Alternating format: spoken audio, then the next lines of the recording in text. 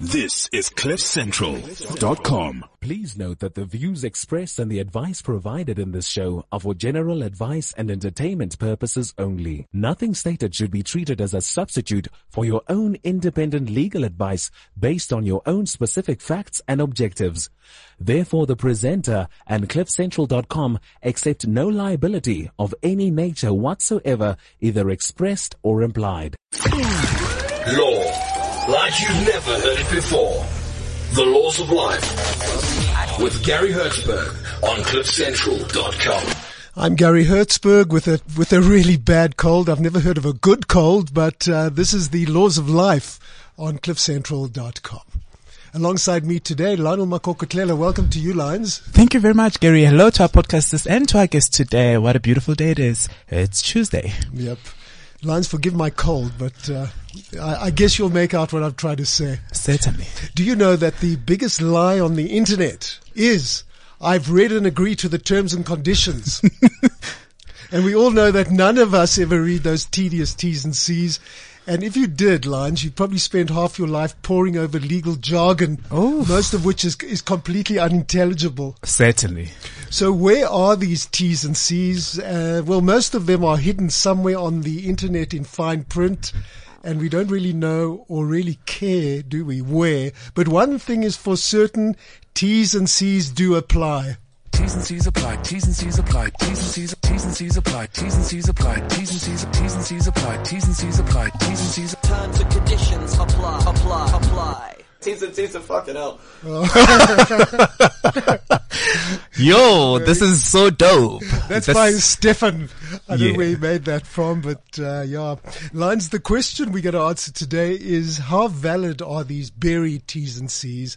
And very often there are very onerous provisions tucked away, certain terms and conditions which could result in you being caught with your pants down.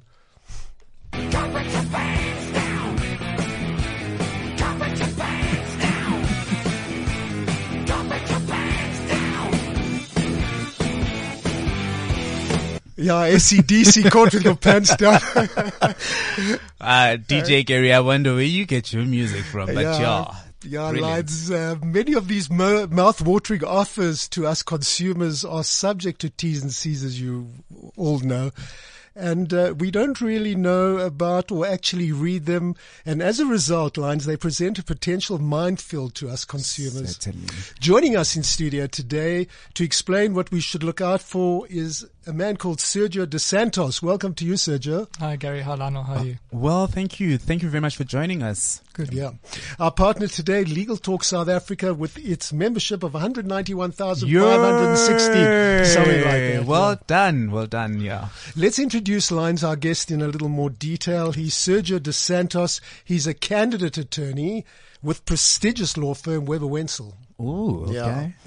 Now listen to this. Mm-hmm. He was top student at the Northwest University, obtaining both. This is a double cum laude, obtaining both his BCom in law and LLB degrees cum laude.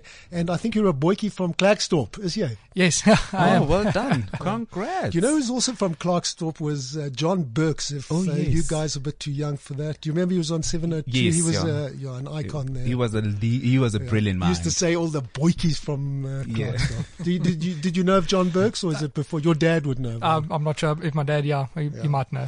So you're a candidate attorney at really prestigious law firm. How did you get that job? Was it tough or? Yeah, it's not easy to get in, but I guess I might have been lucky, or might have just your been marks. supposed to be there. Yeah, your marks probably got you through. Actually, not really. It's more of balancing it out, enjoying life, showing them that you can be a person. I think that's more what helped me get in than just the marks. Okay, so Sergio, you've written, and I've read your article, that at times there are all these mouth-watering promotional offers which often carry with them some onerous provisions tucked away under the banner T's and C's. Now, these very T's and C's catch us off guard. Can Give us some examples of where we find these T's and C's, especially with cell phone offers. Oh, yeah. Talk to us about what's going on. Data. Talk to us about that. Well, Gary, a good example can be found in situations with internet service providers where they offer you a very mouth-watering offer of, uncapped internet at a certain speed, at a very good price per month. But in the offer, they don't tell you especially, listen, this is subject to certain T's and C's which you need to know about, such as a fair usage policy. Now, fair usage policies are basically where your internet usage, your speed gets reduced after you've reached a certain amount of data that you've used in that month. And your speed gets reduced dramatically, and very often they don't put this in the promotion itself. And what happens is that when people see this promotion, they'll go to the internet service provider and they'll say, oh, listen, I want to take up this contract, please sign me up. And then halfway through the month, they realize, oh, but my speed's been reduced dramatically. And when they phone in, only then do they realize, oh, listen, there's a fair usage policy that applies, and I've signed to it, I've agreed to it, T's and C's apply. But, sorry, go ahead, Lance. I just wanted to find out, do we conclude that contract as people meeting, like in law, there's something called meeting of the minds? Would we simply say that there was meeting of the minds because the one party knew of the terms and conditions, but they never actually disclosed them to the table of knowledge, and then the other party failure to actually understanding the terms and conditions gotten into a contract without fully understanding the pros and the cons of that contract? May I take that question a little further, Lines? Yeah. Okay. The question is it a defense for a consumer to say he never saw those T's and C's and they should have been brought to his attention? Well, firstly, I think we should just point out that generally in our law, and the courts have agreed on this, is that when a consumer buys something from a supplier, or enters into an agreement with the supplier, he holds himself bound to all the terms when he signs that or when he actually physically pays it. And the reason for that is that there's a principle in our law which holds that when you sign this agreement, you bound by all the terms, irrespective if you knew of it. And that catches a lot of people off guard, because there's an argument now, but if this term is unfair, how can I be bound by it? And in recent developments, there's been a few defenses that have arisen now. And one, for example, is if a consumer can show to the court, for example, that the supplier half misled me in that I did not really know I was signing or what was exactly in the agreement. The courts have taken the view that if the supplier knew that there was a term in this agreement that would affect the decision of the consumer, what happens then is that the court requires that supplier to show the consumer this term and to explain it to him. And only then, if the consumer agrees, then the consumer might be bound by it. And this is furthered by a law expert, Christie, where she says that if the term is so unusual in certain standard form agreements, like when you go to a service dealer for your motor vehicle, and they force you to sign their standard T's and C's, but there's in that T's and C's is a term that's very unusual, that's not usually there. The courts have again, and the Supreme Court of Appeal has agreed with this, that in a case called Mercutius Motors vs. Lopez. Now, in this case, a guy took his car to a dealer so that the dealer can effect certain repairs to it. But what happened was he had to sign a certain T's and C's, which is standard form, and they told him it's standard form. But then when he signed it, he left his car there, and inside these T's and C's was an exemption clause. Now, these clauses prohibit you from claiming from the supplier. In other words, if your car's stolen whilst it's at the garage, those kind of exclusions? Yeah. So it's excludes. So, for example, they will say that we're not liable if your car gets damaged or stolen. Yeah. So what happened then was his car was stolen. You don't expect that to be found when you take your car for a service, do you? And sorry, another thing, when you park your car in a shopping centre, in a mall, you don't expect there to be an exclusion saying if your car's stolen, they're not responsible anymore. Exactly. You expect your car to be safe. There's a reasonable expectation. Especially with the security that they're employing. These are what they call ticket cases, aren't they? The old-fashioned ticket cases? Actually, no, ticket cases, what happened there was people would buy tickets to go to concerts, for example, and along with these tickets come certain T's and C's. And then when you buy the ticket, you say, I agree to not hold the supplier liable if something gets stolen. Yes. And then what happened was the court said that generally with ticket cases, you are bound by the T's and C's when you enter in there. And then came the two defenses, as we mentioned now, for example, with showing that you've been misled by the supplier, that he didn't explain it to you. And in this Supreme Court of Appeal case, the court agreed that you need to show this onerous term to the consumer, then explain it to him, and then only if he agrees to it. Okay, so let's stop for a second. You're saying that there's an obligation on the supplier to show and explain it to you. I wouldn't say there's a definite obligation. In my opinion, though, when you look at, for example, the Consumer Protection Act and this case law, it definitely it could be argued strongly that a supplier definitely might have an obligation to show this and explain this to the consumer. Okay, so what happens if I'm purchasing something on the net? I'm not talking to anyone. I'm just doing it myself. Yeah, that's like a contract of sale kind of thing. So you're agreeing when you pay that purchase price that you agree to the company's T's and C's, and that's what the ticket cases say. That when you pay for that price, you agree to their T's and C's. Especially when there's something hidden in there that is onerous, that is not fair. What are you saying? That it should have been it should be in the main body of the contract, or is it okay in the T's and C's? So, Gary, I think it should be put in the main body of the advert itself, not in the T's and C's. Because what consumers see is the main body. They don't generally go read through the T's and C's. And if there's something that they need to know, they should be shown it in the body of the advert. I agree with that. Absolutely. So let's take a data contract. You saying that the very offer that's important should be in the body, as you mentioned earlier, the facts of that particular one. It should have been in the body and not that would be what did you call it? A slow of the service? Yeah, so it's a fair usage policy. Yes. And when it reduces the speed of the service, I think, in my opinion, when you interpret the law as it is now, that they should put it in the body of the advert, not everything, but in a way that everybody would understand. What happens if I'm one of those poor consumers that has been caught by this? What is my right? So unfortunately, there's nothing much right now in our law that our law as it stands is that they should accept it. But we have now the Consumer Protection Act, which requires suppliers to make certain disclosures, to say certain things in their adverts to their consumers to make sure that they are protected and their rights are enforced. And this now provides certain remedies to consumers. So, for example, if you look at Section 34, it will tell you that, any discount, the nature of that discount, for example, if the discount has been limited, or that needs to be brought to the attention of the consumer in a clear manner. And reading of that on its own would, in my opinion, show you that it needs to be put in the advert on its own in such a way that they understand that, okay, there's a discount, but this discount is capped, or it only applies to certain products, or, in my opinion, that's how it would apply with the advert.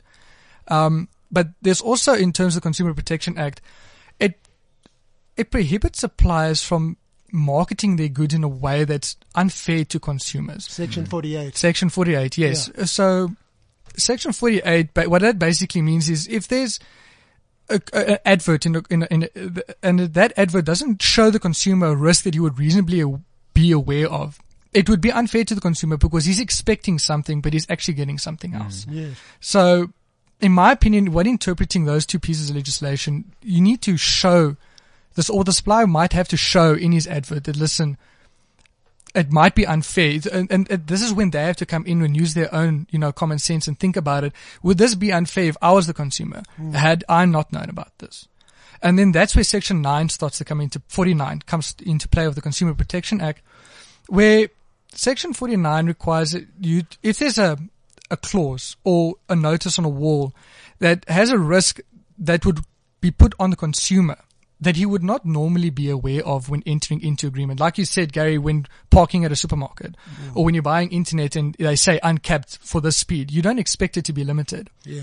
So that risk, Section 49 says it needs to be made clear to the consumer in plain language. Now, plain language, the Consumer Protection says, is any language that a normal, ordinary consumer would know and understand, just reading the advert itself without considering additional stuff such as T's and C's.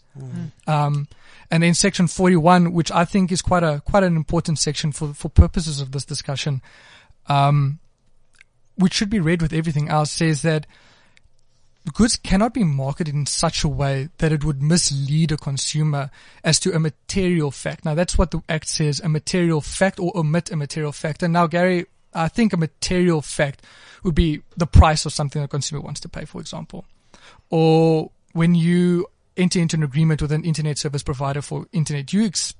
A material fact is, if your speed is going to be limited, it could affect your decision to actually buy this stuff. Absolutely. And in my opinion, when you read all these things together, there's a strong argument that can be made, but the law is open to all forms of interpretation. But I think there's a strong argument that can be made now in a court that can say, listen, you should have told me this. You should have explained this to me. And I should have been given time to grapple with this. But the problem then comes in, the time aspect of when you go to give your car in for a service, you don't have time to consider it. So they need to explain it to you so that you can understand what you're getting yourself into. And only then, if you agree to it, then you should be bound by it. But if not, if they don't explain it to you, then I think that you shouldn't be bound by certain terms and conditions. But the rest you should be bound by. There's a famous case, forgive my cold, there's a famous case, the Gadget Shop versus Van Sale. You know that offhand? Yes, the Advertising Standards Authority. Let's talk about the Advertising Standards Authority and how that case came about. So, firstly, if you're not a member of the Advertising Standards Authority as a business, you won't be bound by their code of conduct that they have, which forces you, or not forces you, but it's a guideline for how you should advertise.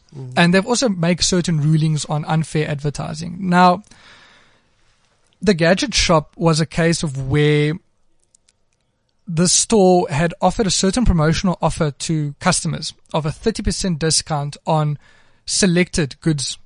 But the problem with the advert that the ASA found was that the selected goods phrase was very small and written in grey, and it was in a spot that no normal person would see. So what happened was Mr. Van Sale, who was the complainant, went and he complained to the ASA and said, listen, this is not fair. I didn't know about this, and I bought these goods. I want to have my discount or be refunded. And the ASA agreed. Unfortunately, their code of conduct doesn't say exactly how this must be dealt with, but they refer to a specific clause. And I think if people go into their website, it's quite accessible, and you go to their code of conduct, and there's a clause 4.2.1, I think. It says that in section 2, it says that they cannot market their goods in such a way that where they give a statement or omit a certain fact that it is likely to mislead a consumer. And if you put in something in small grey font, or if you exclude it completely, and I see a 50% discount on a sale, I expect to get my full 50% discount on my sale, or as would any consumer, and it wouldn't confuse anybody. And the ASA found that it has to be clear and it has to be explained. And the ASA, although not binding on non-members, it provided a guideline now for everybody to argue, in situations such as this. And the ASA gave a guideline saying that if any reasonable person reads this advert and sees from this advert, listen, I don't understand, I am being misled, then they cannot be held bound by that disclaimer that they put in small grey font. So in other words, if the advert if the T's and C's are excluding certain products from the advert, which I think happened in Gadget Shop. Yes. They are prevented now from excluding it because they kind of misled the consumer to believe that he would get the gadget he wanted. Yeah, no, exactly. What is the effect of that? That you can walk into that store and say, listen, I want that gadget, even if they've excluded it. I want it. I'm not sure how that would apply. I think maybe that would be open to interpretation. But I think, for example, I know of a similar situation. I can give you an example that's almost similar to the Gadget Shop case, of where I saw a company offered a promotion of 50% sale on the next 4 purchases of all their customers. But in their T's and C's, and it wasn't in the advert, but in the T's and C's, they capped that discount to 100 Rand. So consumers would go in and they would buy items for 600 Rand, 500 Rand, expecting to get, 300 Rand discount, 250 Rand discount. But then what happened was they didn't get that full amount because it was capped in the T's and C's to 100 Rand. Yeah. Now the case was never decided because it never went to the ASA. But if you look at what the Gadget Shop, the effect would be that they should either get a refund if they claim it, or get the full discount on the items that they purchased. But the company can cover themselves. In my opinion, it would be safer to do so if you say in your advert clearly selected goods, or it's capped to 100. Well, they don't want to do that. They actually deliberately, I think, are out to mislead the consumer. Certainly. And I think that's what's happening. I don't want, maybe not misleading in a sense, but I think maybe it's a marketing tool. I mean, they need to get in sales. Yeah. So I think in a way and you can't have too much in certain adverts. It costs money to have for words in adverts and in print and on TV. So I think it was a form of a marketing tool, but I do think that suppliers need to be a bit more cautious, in my opinion, of what they put in exactly, just so to cover themselves from unnecessary claims such as the gadget shops. What about the poor consumer who's not got what he wanted? He bought data and it's capped and this and that, and it's not exactly what he expected to get. What's his rights? Well, I think if you consider the Consumer Protection Act itself, yes, and what we just spoke about now, although there hasn't been a case yet that definitively deals with this issue, I think he would be able to either go and claim a refund, yes, or claim that they shouldn't apply this that particular T's and C to his contract for fair usage policy if they didn't explain it to him. Can you imagine in practice, really, you go to a telco and you say, listen, you promised me this and I didn't get this, and therefore I want my money back, or therefore whatever. He's going to get absolutely nowhere. Do you agree with me? Yes, yeah, no, I in practice it never happens. You usually go and they will say, no, sorry, T's and C's apply. And I think what you will have to do is, I think because it's advertising, I think it will be first to go through to the Advertising Standards Authority. And now that the Advertising Standards Authority have got cases now that have found on similar situations, they should go there and they say, listen, I feel that this advert was not fair in that X, Y, and Z, and I want either my money back or they should give me my full internet. But I don't think the full internet will be given to you, so I think the refund option is more possible. Yeah, I think these suppliers should be taken to task on these lines. Certainly, because a lot of people are actually constantly complaining, especially when it comes to getting loans that they don't necessarily understand the terms and conditions. In some cases, given this topic, we've been getting people complaining about their contract with regard to their cell phones as well as their data. So there's still a lot of miseducation that is actually left for us to actually sort of like bridge it, and which is good that we're actually talking to somebody who can actually break it down just so that people can actually understand it. Sergio, let's talk about what we call exemption clauses. That's very interesting. There's a latest case of Naidu versus Birchwood Hotel, I think it is. Yes. What's all that about? Okay, so an exemption clause, as we said just now, is a clause where people put in their T's and C's and say, listen, you can't hold me liable if something gets stolen or if you get hurt on my premises. You will see it in a lot of companies when you walk into their stores, they've got a big board that says, you cannot hold us liable for any theft. Now, what happened in this case was this Naidu went to Birchwood Hotels and he tried to leave the property just to go out, and he saw the gate wasn't working. And then when he went to go to the gate to see what was wrong, he saw the gate was jammed and it fell on him. Then he wanted to claim from Birchwood. He was seriously injured, if yes. I remember. Yeah. And he told Birchwood Hotels, listen, can you please, pay me back? You've hurt me a lot and it's on your premises and it's your fault. Yeah. And they said, no, sorry. You signed our register when you came in here and you agreed to this exemption clause that we cannot be held liable. It was printed on the back of the hotel register or something like that. Yes. It wasn't even something he would see in the normal course. Yeah, because it was at the back. He just signed it and went to his room, and they didn't show it to him. I mean, what was the exemption clause? That we're not liable if you get hurt on our premises? That exact phrase, that's the exemption clause. And then by paying or going into the property of your own free will or signing the registers, in this case, you agree to not hold them liable. That's the basic effect of it. But this specific case was decided before the Supreme Court of Appeal. Yes. Before the Consumer Protection Act came into force. And the court there said that this clause is unfair because it's preventing this guy from going to a court and claiming money back to which he's entitled to.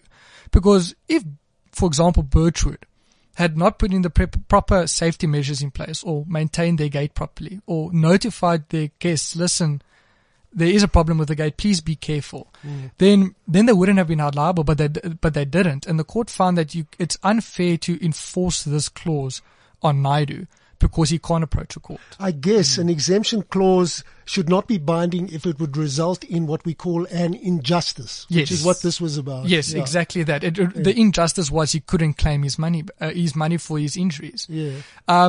But I think in my opinion, under the Consumer Protection Act now, with exactly what we've just discussed, I think that exemption clauses should firstly be brought to the attention of people like what happened to Naidu. They should tell him, listen, if this happens. Oh, it's unlikely you go and check into a hotel and they're going to say, hey, if you get hurt here, then we're not liable. I mean, you check out immediately. Why will I get hurt? No, exactly. Yeah. And I actually read an interesting article the other day from a lecturer in the Western Cape. I think it was at the University of the Western Cape. And he said that with this now, letting them know that surely, it covers the supplier, but the problem is it takes away with one hand by giving the other. So in other words, it takes away from the supplier, from the consumer saying, listen, but now, because you've explained this to me, I can no longer claim from you. But then he goes on, and section 48 that we just discussed, unfair, unreasonable, and unjust terms in a consumer agreement actually should not be enforced. And this author, and I agree with him, argues that this should not be enforced because exemption clauses, firstly, they force a consumer to say, listen, I agree, I'm not going to hold you liable. I waive my right, my legal constitutional right to go to a court or forum and claim from you if something was your fault in that, or you were negligent. And further, it says that if you agree, in the Consumer Protection Act, section 48 says, if you agree to indemnify a supplier or waive a right or assume that you will be responsible for your own risks of getting hurt, that clause is actually, it cannot be enforced. And in my opinion, that's exactly what an exemption clause does. You waive your right. You're not allowed to go and claim from this guy anymore because of this clause. And I think, although this obviously has not yet been decided, but I think that the future of exemption clauses are on the line. Absolutely. Certainly. Yeah. I mean, it's the same, you take your kid, for lessons, swimming lessons, they make you sign. I mean, I took my little boy there. There's an indemnity, that I will not sue them. It goes into 10 pages. Yeah, I know. It's crazy. So what I did is I just put their gross negligence is excluded. I guess you can never contract out a gross negligence, and that's another issue. That's exactly the argument that that I would forward. If they had now like lifeguards all over the place, and your kid unfortunately drowns, and they tried to save it, and they tried to save your kid, and they tried to resuscitate, and they did everything they could to save your kid, and maybe they might not be held liable. But if they didn't have security guards, no warnings of a deep end, they didn't provide your kid with proper supervision, then in my opinion, that is they can't contract out of that. Gross negligence, in my opinion, is they need to be aware of it, and they must take steps to ensure that they are acting reasonably. A lot of consumers out there take advantage of suppliers. That's the other side of the coin. They know that there are certain conditions, but they make like they don't know, and they will not even consider that there probably is something like that. And then when all hell breaks loose, they say, but I didn't know about it. Do you know what I'm trying to say? Yes. We try to be a little sharp as well as consumers. Do you agree with it? No, I mean, when something looks too good to be true, you know what the answer is. Yes. So when you see uncapped and this and that, just check it out and read your darn conditions, or just see what the thing is about before you get too excited. But on the other side, Gary, I'm going to play devil's advocate. Shouldn't the service provider actually make it so doable that people can actually understand it? In some of these contracts, they become very, very difficult to understand because the structuring, the language, it's totally different from the day-to-day language. So if you are going to be using jargons, and I'm not very familiar with legal jargons, how else am I going to be actually saying I understand? Because I'm excited of actually getting. Well, a lot of these lines are not legal jargon. A lot of them are facts, and a lot of them are consumer-related issues. There's uncapped data, and just check out what it really is and what it really means before you get too excited afterwards. Because to get a retailer or a supplier to reverse the contract is very difficult. There's one question I'd like to deal with that comes off Legal Talk. It comes from a lass called Ashley. She says, I recently purchased clothing online. The clothing didn't fit, so I submitted a return and was told to pay 99 Rand to have it collected from me. I eventually asked for a refund. I was informed that 50 Rand charge applies to cover the retail's banking and transaction fees. This is in their T's and C's, and I accepted it, they told me. Wow. When I received the refund, I was refunded X. The retailer deducted a further 89 Rand, liable for costs of it. So she's got a problem with this. She says that they're deducting stuff and they shouldn't have. I haven't read the whole thing, but it goes into lines and lines. Just to add to that, I actually had a similar Do you one. know this person, Lines?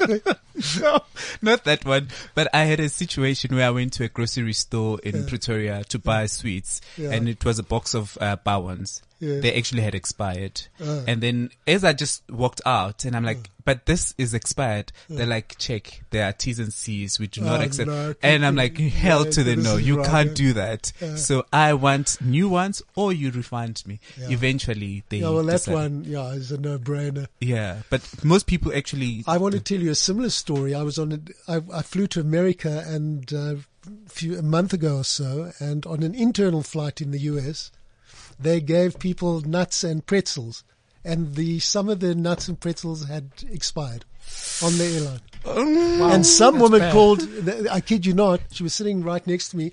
I didn't even pick it up. She called the person, the air steward, whatever you call him, and she said, listen, this is expired. And he said, I'm terribly sorry, and he replaced it.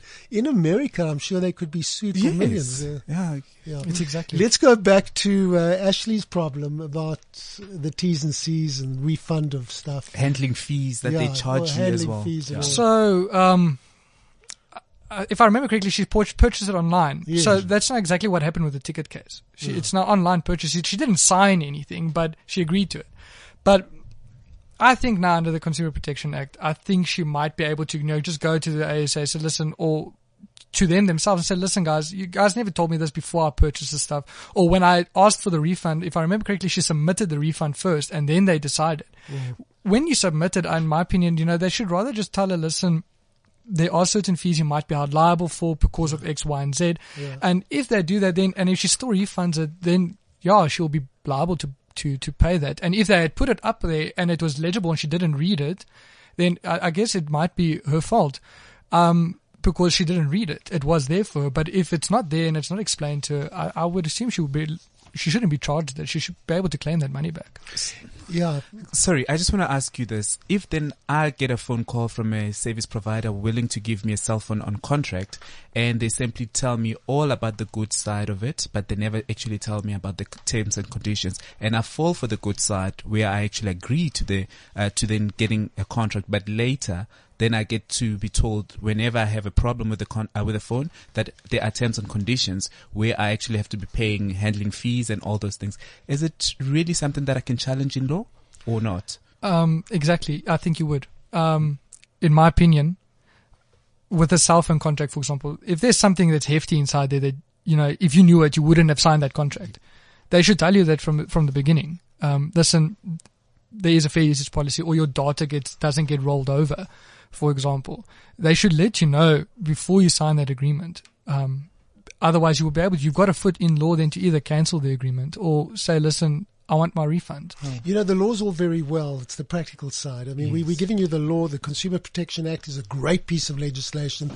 Go and report it to the consumer tribunals, and that will take you forever to get this handled. Months. Months No, and months. It will. There's such a backlog there, and That's unfortunately the nature of the beast. Yeah. I think although the ASA I feel is quite on top of it, they're quite quick on their responses, not at all times, but they mostly are. So I think that is definitely an avenue for consumers to consider if they feel aggrieved by an advert. Someone did something quite funny. They put in some clause into their terms and conditions, just as to show that people don't read these things. It's called a HEROD, HEROD clause. When you tick the box, the recipient agrees to assign their firstborn child to us for the duration of eternity. And that's what people was ticking. So there you go. Oh my goodness. No wonder you were given cum laude for your 2 degrees. You're very smart. You know your stuff. It's been so interesting. Many thanks, Sergio dos Santos, candidate attorney. To all our candidate attorneys that are listening, please come forward. If you're as smart as Sergio, we'll bring you in. Certainly. And you can give us the topic. Thank you very much, Gary. And Lionel, thank you very much. Thank you. It's been great. Yeah. Speak to you again. Cheers. Cheers. This is CliffCentral.com.